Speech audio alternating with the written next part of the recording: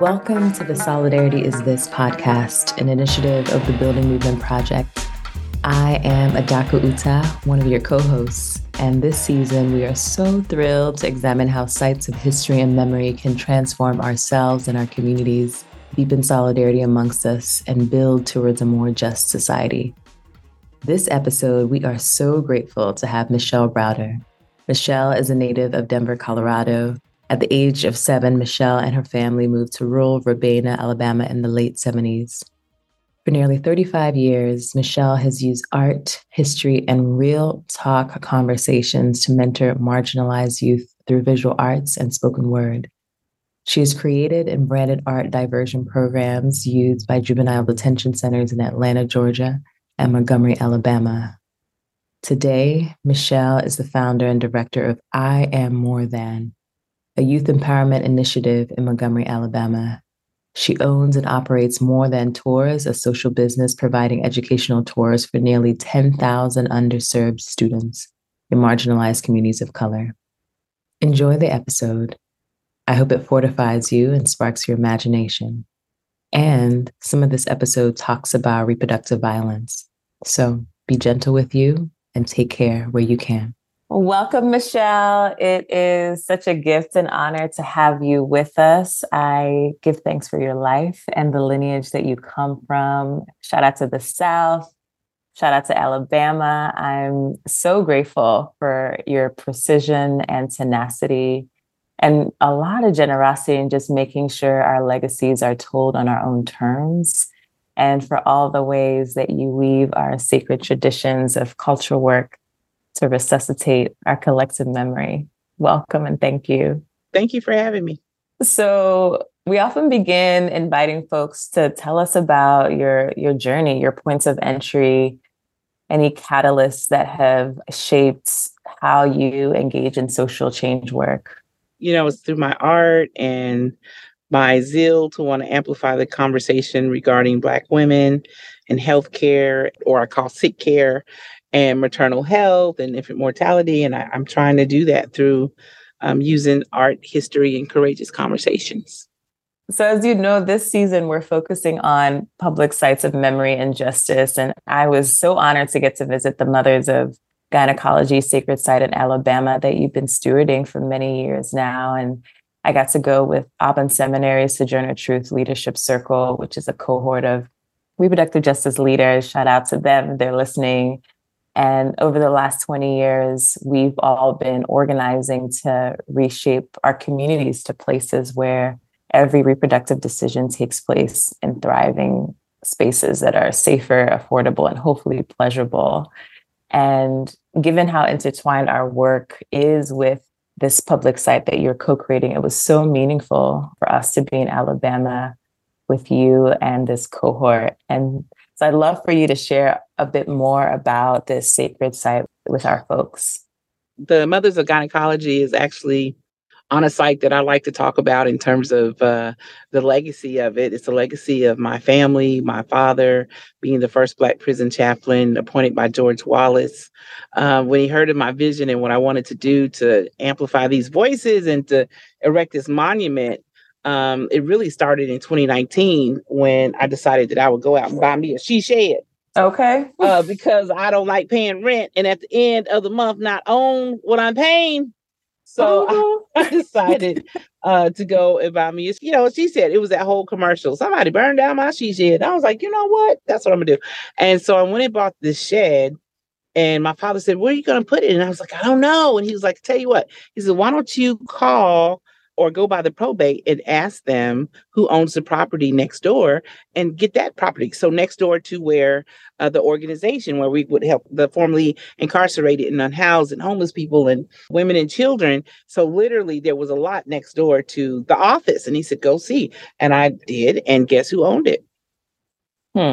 My daddy. Okay. So, and he had no idea. Wow. So he said, well, listen, you got a vision for the space and do it. And so I put the she shed there. I told the city it was for storage for my art, right? But when you walk in, it's like an art gallery. And so from there, ideas grew. Of course, COVID happens the next year. So we're all in shutdown. And I'm like, how am I going to continue to eat? You don't work, you don't eat. And so I decided to open up a horse farm. That wasn't good enough. And then I thought, it's time to go back to my ideas of erecting this monument to honor Anarcha Lucy and Betsy. And that's what I did. During COVID, I flew out to San Francisco, learned how to weld from Burning Man artists. I came back home and I had a half head, half pair of legs, skeleton scattered in about 25 different boxes. It literally took me 8 months to complete the project, but I did it and erected the mothers in September of 21.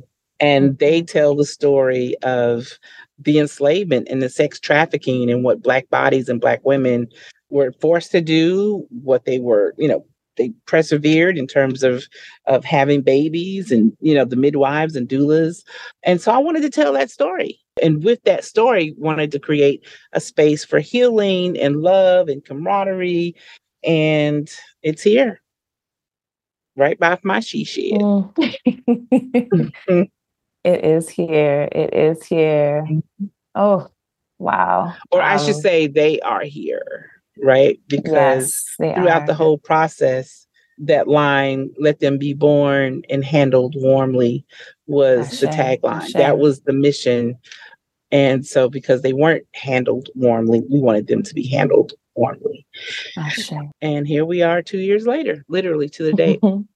Wow, to the date. Wow, that feels actually, the date was September 21. Okay. But yeah. I want to just pause and honor Anarcha and Lucy and Betsy and all the Black women, all the folks with wombs whose bodies were forcibly experimented and punished to advance the field of gynecology. Honor them with breath. Yes. And and I want to thank them and you for just continuing this fight for informed consent, dignity, and the right to bodily sovereignty. This violence is centuries old, and it's obviously still present today in so many ways, from the increasing restrictions on reproductive justice to denying trans folks access to dignified care, to the ways that pregnant folks are still shackled during birth in prisons. And for many of us, we are in the fight of our lives and our futures right now. And what I see in your work and in so many fractals in our communities, we're not settling for the scarcity of white greed, capitalistic forgetfulness, and racialized violence. We are reaching back and forward to garner our tools and strategies that are necessary to build our interdependent relationships and listen humbly to the conditions happening on the ground. And through art, through cultural work, through organizing, building alternative, healthy, and healing economies and communities that can mobilize a powerful base of people that can create what our communities need right now. There's just so much abundance and community that what you've been co-creating for some time. Your work is also the work and legacy of your family, and just really speaks to, the power and safety that we want never comes from the state. It comes from us. It comes from our love, our roots, our values, and our resistance. I'm curious, as communities are working to expose and challenge the history of medical racism across the country, from the South to the North and anywhere where folks are at, how might they engage with public sites? What are some considerations? What are some invitations? And how can people also come and engage with your own space as well? You mentioned birthing folks and trans. I just was with a woman, a gynecologist this past weekend, and she is the gender, her whole practice was built on administering empathy, dignity, and respect for folks who wanted the surgery, the trans surgery. And so it's like, that's what we're talking about. Let's amplify voices and push people to a more humane set of being, and I think that art can do that. And I'm hoping, at least with my monument, the Mothers of Gynecology, is that we're pushing for that. I don't believe in DEI. That pendulum is swinging the other way. I believe in empathy, dignity, and respect, and you would need DEI. You understand what I'm saying? And therefore, with the monument, it's like we're talking about empathy dignity and respect, but using the history and how Black women were treated and how they were dehumanized and marginalized. And I'm saying this passionately because I'm thinking about my own sister who basically 2 weeks ago, we almost lost her life because she had a tumor that attached itself to her kidney, to her vagina, and to her bladder. She's had these fibroids and they took her fallopian tubes, or, she had the hysterectomy. And so it was a medical mystery, but in Montgomery, Alabama, they treated her like dirt. And all I could see was my life flash before my eyes. I have too much to lose, right? And but it was a brown man. It was a brown surgical ER doctor that held her hand and, rubbed her head when her white doctor wouldn't touch her. We need monuments that's going to speak to where we are right now.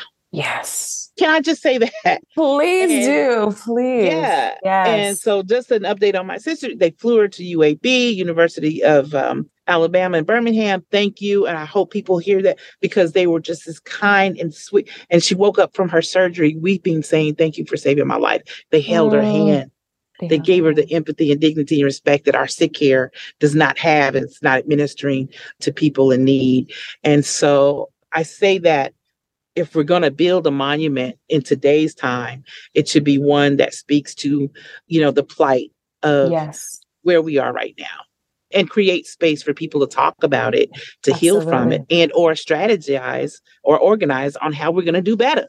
Yes. I'm sorry. I didn't. No, oh my goodness. Please do not apologize. I mean, this is why your work is so necessary, because it's not just about the art and it's not just about a monument. It's about breaking open the healing, empathy, and dignity that's necessary to transform our conditions and to keep folks like your sister alive. Give thanks that she is alive. And, she had folks who saw her body and treated her body with care on her own terms. And I mean, for me, it's what your work evokes. And as you said, is the sacred responsibility and mandate of, public sites that are hoping to transform these histories of harm, that they are really speaking to and transforming our now. So I'm grateful that you said all of that, because it feels like such an invitation.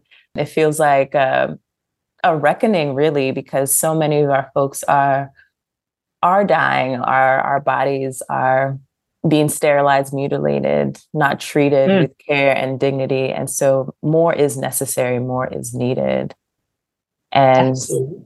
Yes. And I think also about, how it also feels really vital and necessary to acknowledge and listen with Black bodies, with Indigenous bodies, whose traditional territories that we gather in, and the healing of our people, the protecting of our people is so intricately connected to the healing and protection of the earth as well. And so I just offer honor and reverence to all of those intersections. So you've worked with so many different communities, to address the harms of the medical industrial complex. And you've used so many different strategies, from culture work to you've organizing your communities as well. Your family has as well. And what lessons are you harvesting right now from your work? It feels important to lift up the stories that we're garnering from women who either had hysterectomies or lost children or didn't have children, or families that have been devastated by the lack of care. We received a grant where we could collect these stories of women. When we first opened up the Mothers, there was this woman who came and she just stood in front of Anarcha. Anarcha is like 15 feet tall. And she stood there and she's looking at her with tears in her eyes. And without me even saying anything, it was just a moment. She began to talk about how she didn't have one miscarriage, she had two. And her need to, or her desire to want to have children, but couldn't. I don't even know what that's like. And then to have to, and they died because they had fibroid tumors. And the tumors choked them out or killed the fetuses. So it's, right now we have problems such as my sister, the fibroids, and what's killing us, what's happening to these bodies. So I just feel like the mandate and the call is to gather these stories and hopefully put them in some type of space where people can access them and hear that they're not the only ones that's going through this. But then how can I seek help outside of that? Where's the information that I can get to help me through this process? And that's what we're here for. That's creating space for healing, holistic remedies and medicine. I don't care what you say. I believe in good mint tea, and so, yeah. And so on the grounds, because we don't talk about healing the natural way. Big Pharma has tricked us into thinking that you have to do certain shots to build your immune system. And you really don't. Mm-hmm. You really need to go back to the land. So, and I say all of that to say, that's what we're trying to amplify. That's what we're trying to hopefully open eyes to folks that just haven't seen it. You mentioned the indigenous, and that's what really got me, because those folks, they know how to take care of the body. They know what remedies you need. They know the holistic remedies that can keep us well and healthy, Yeah. And so that's also a part of our conversation. So many indigenous folks, so many Black folks who have been working with the earth to make sure that our people are surviving into the future. Oh, yes. Yes. And I know you're growing all kinds of herbs on the campus, and folks should also know about the reclamation that you're doing of J.M. Sims' old hospital that you're transforming into a site and a healing space for Black women. Can you share more about that too? So after September 21, erecting this beautiful monument, it was like, it's great. People are coming. They want to look at it, but that's not where it ends. Right. So I wanted to create a conference where we could share the history, talk more about it, expose birth workers, social workers, nurses, doctors, have everyone in the room, the doula, the midwife, the OBGYN, the, obstetrics and gynecologist, bring everyone to the table. Right. And so I called a few folks that I knew, Dr. Veronica Pimentel, who's an OBGYN, that really petitioned ACOG, which is the American College of Obstetrics and Gynecologists, to change the narrative by just having a day to reckon with this history. And I was like, oh, that's great. So that needs to happen in Montgomery first, because that's where the mothers are, right? And so when I heard about that, she agreed to come. Deetra Cooper Owens, professor, an educator, historian, she decided to come, along with a woman who just recently worked on the case with Ben Crump, Henrietta Lacks, to get the justice that they deserve. Her name is attorney Deliso Alford, and she came the first conference, and we had about 150 people that said that they would come. So I thought that was pretty good, for our first one. And so I called the gentleman that owns the building where these enslaved girls were trafficked and mutilated and raped and tortured, right? I called him and I said, hi, I would like to have a convening in the backyard of your building, the site of J. Marion Sims, father of, quote, modern gynecology, claim to fame for experimenting on these women. And his claim was that he cured the vesicovaginal fistula, which was a hole that would take place either in the bladder and or the rectum from obstructed labor, sometimes rendering these women to go through labor for, 3, 4, 5 days in this hole. So he claimed that he could, fix this hole.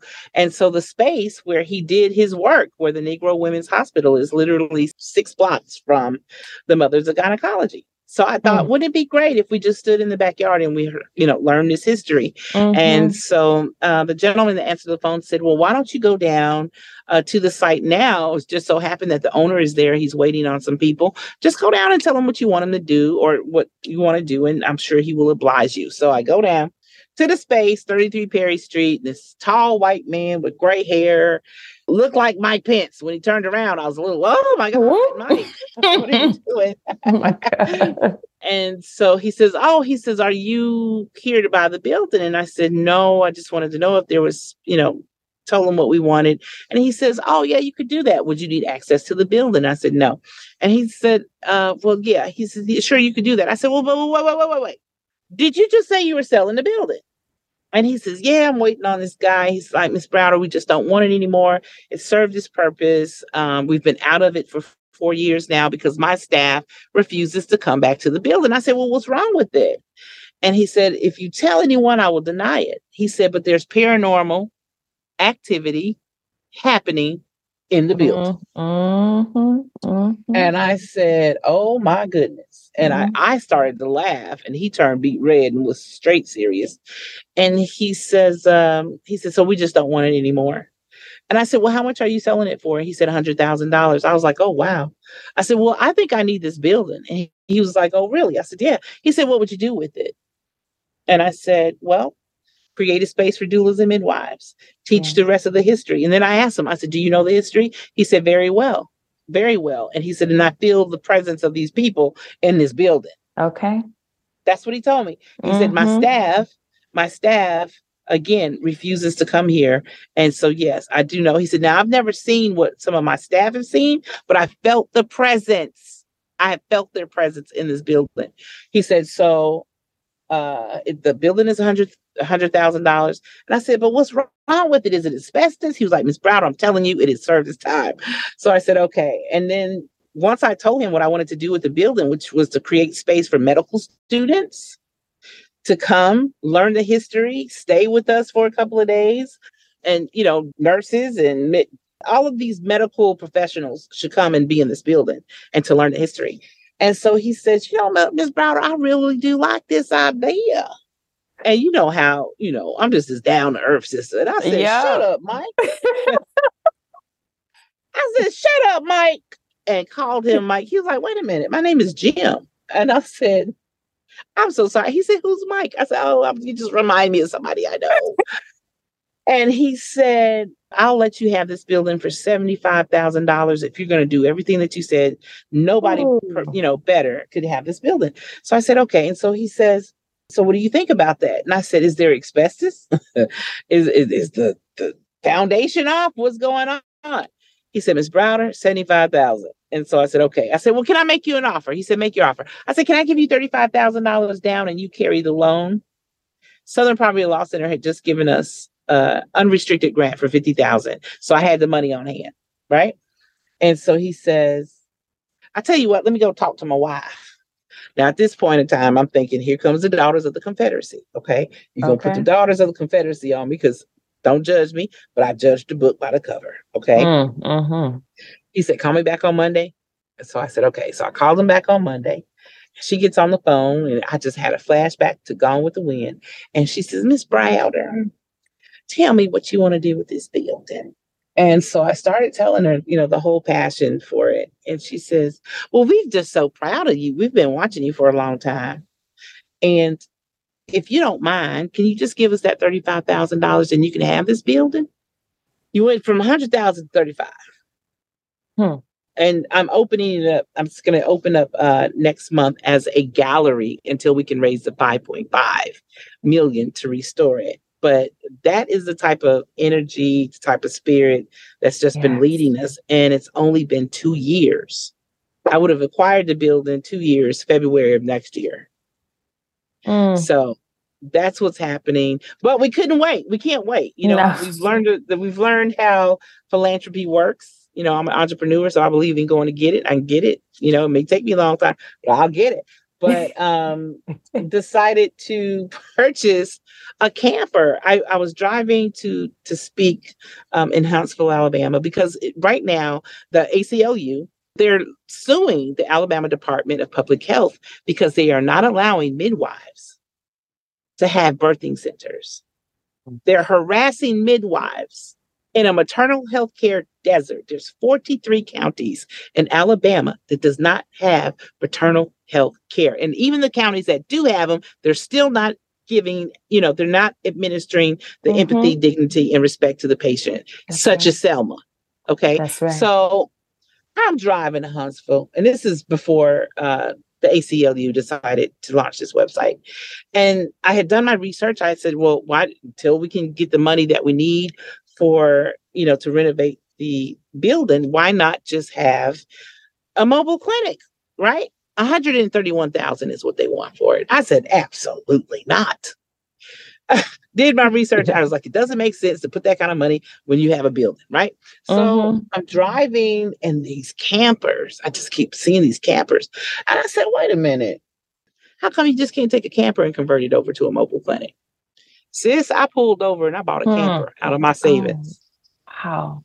We launched it in September in Selma, Alabama. We had 45 women that beat us there.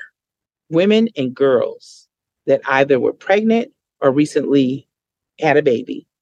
They're in that 1 year, in that 1 year time frame, it's still very touch and go. You just never know postpartum and everything is happening. So bought the camper, talked to my team, hired an administrator who knows, the whole jargon, got a doula, an OB, and a midwife that run the clinic, and a nurse. Yes. I have a nurse as well. And 45 women showed up, girls. And one told us a story about how she had her baby. She was too afraid to go to the hospital. So she had her baby at home in Selma, carried the placenta, drove 45 miles to Montgomery, Alabama to meet with her OBGYN, was too afraid to have her baby in the hospital. This is what we're hearing. One mother was walking to the store in 110-degree weather. It was hot. Had the baby in the stroller, a new baby, contemplating, do we buy Pampers or do we buy food? The child had not eaten in 24 hours. This is what we're doing. Yeah. So the building is there. It's there, but we can't wait. It's going to take some money to do this. So we're hitting those 43 counties that don't have the maternal health care and where the infant mortality rate is astonishing. Yeah. So I hope I'm not talking too much, but I'm just telling you.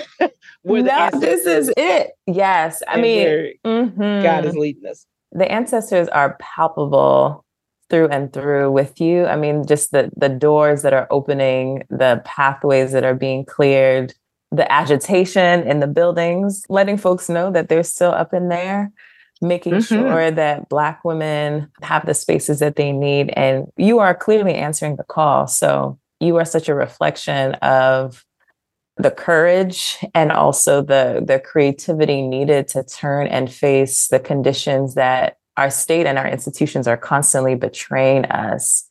And you're saying, no, actually, y'all are doing all of this over here. We're going to be here with our people. Yes. So thank you. Thank you. Thank you. And I'm grateful that you're sharing the full expanse of all of these different projects that you're working on, because I think in times of chaos and contradiction and crisis, it can impact our collective memory and our capacity to imagine what else is possible. And every single thing that you're talking about is an antidote of possibility that you are shaping, and bringing the right folks together. So I'm so grateful that you shared every single piece of your heart's work, of your love and your labor. And yes, and I hope your body is also being nourished too in this, as a Black woman who is doing a lot of things in the world, that your body is being cared for too with empathy and dignity. How is your body being cared for with empathy and dignity? Actually, let me turn that back around and ask you. What I'm learning is to give myself grace. Okay. Yes. Because, we're trying to raise money, but you got to be in it. You got to know somebody. It looks like, to get what you really need. But I started looking at everything that we've accomplished over this time. And when I say we, I mean, I do have a grassroots team who handles my books and does all that. But when I say we, I mean the Mothers of Gynecology. Yes. Those women, and Arca, Lucy, and Betsy, because I was 18 years old when I was introduced to them in the postcard done by Robert Tom, those 45 great moments in medicine. Yeah. And that is when I first heard their names called from the shrine of the Black Madonna that taught me everything about the objectifications of Black bodies and how Black women were forced to give birth to commodity chattel, the commerce. And so they've been walking with me for 34 years. Ashe. And and so I just feel that I needed to give myself grace, because trying to raise the money, it's a $10.5 million project, because we do have a place for students and for people to stay. So there's more buildings on the campus that need, renovations and care along with the clinic. So I said, geez, we've accomplished this in 2 years. Give yourself grace. And I think that I was starting to apply pressure to myself to get it done in record time. So that's the way I'm caring for myself is to give myself grace and say, and enjoy the journey and to say, the journey. Absolutely. And the people that I meet, such as yourself and many other folks who are coming and taking part and being a part of this journey, your podcast. Yes. And I have to shout out a couple of people because when I got back to Montgomery, I had to travel that week. I bought the camper, went and picked it up. When I got back to Montgomery, Alabama, I received a phone call from a rich white woman out of Seattle. And she called me up and she said, Michelle, I've been thinking a lot about your work. I sent you $25,000 in the mail. Yeah. Guess how much I bought the camper for? $25,000. Okay. You see what I'm talking about? I see it's what those type of things that are happening. Yeah, alignment. Yes. So grace. I'm giving myself grace. I'm enjoying the journey and connecting with people that could take it further. Yes, ma'am. Absolutely. Well, I'm grateful to be a part of the village, and thanks for bringing us all together to just pour into this vision, this collective vision that makes more of our bodily sovereignty more possible. I'm so grateful for your life, and may you receive all the grace that you need to continue on the journey, which I know is long-term, and to keep holding on this mandate and this mantle that you've taken on so generously. Thank you for being on. We're definitely going to be sending folks to you. Folks, if you're listening, please support, please share on this sacred work so that it can continue to live on and sustain this necessary legacy of freedom. Thank you so much, Michelle. We do have a conference. Don't forget the conference coming up. Come on, talk about the conference.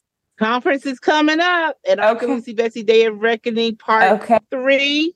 None other than Dr. Sharon Malone, OBGYN, world renowned.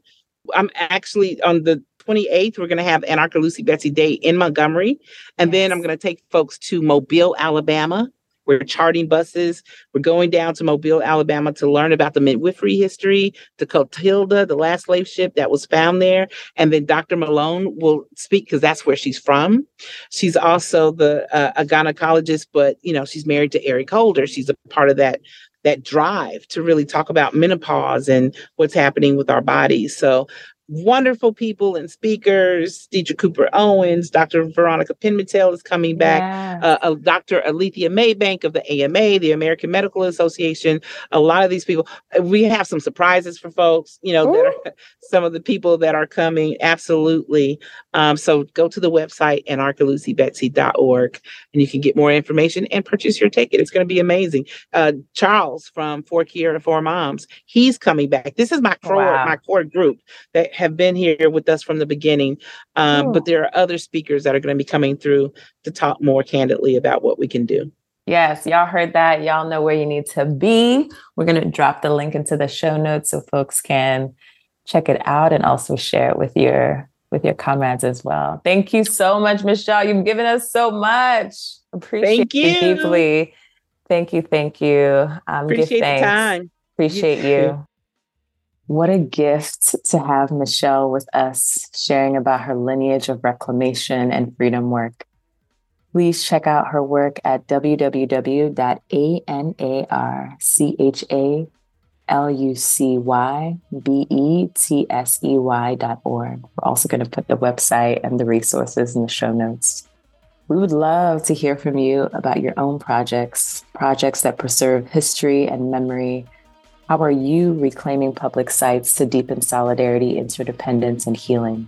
Connect with us and share your stories via www.solidarityis.org, where you'll find past episodes of this podcast, as well as information about how to cultivate transformative solidarity principles and stories. Please make sure to subscribe so that you know when the next episode comes out. Remember, we keep us safe. Be gentle and courageous with you and each other. Until next time.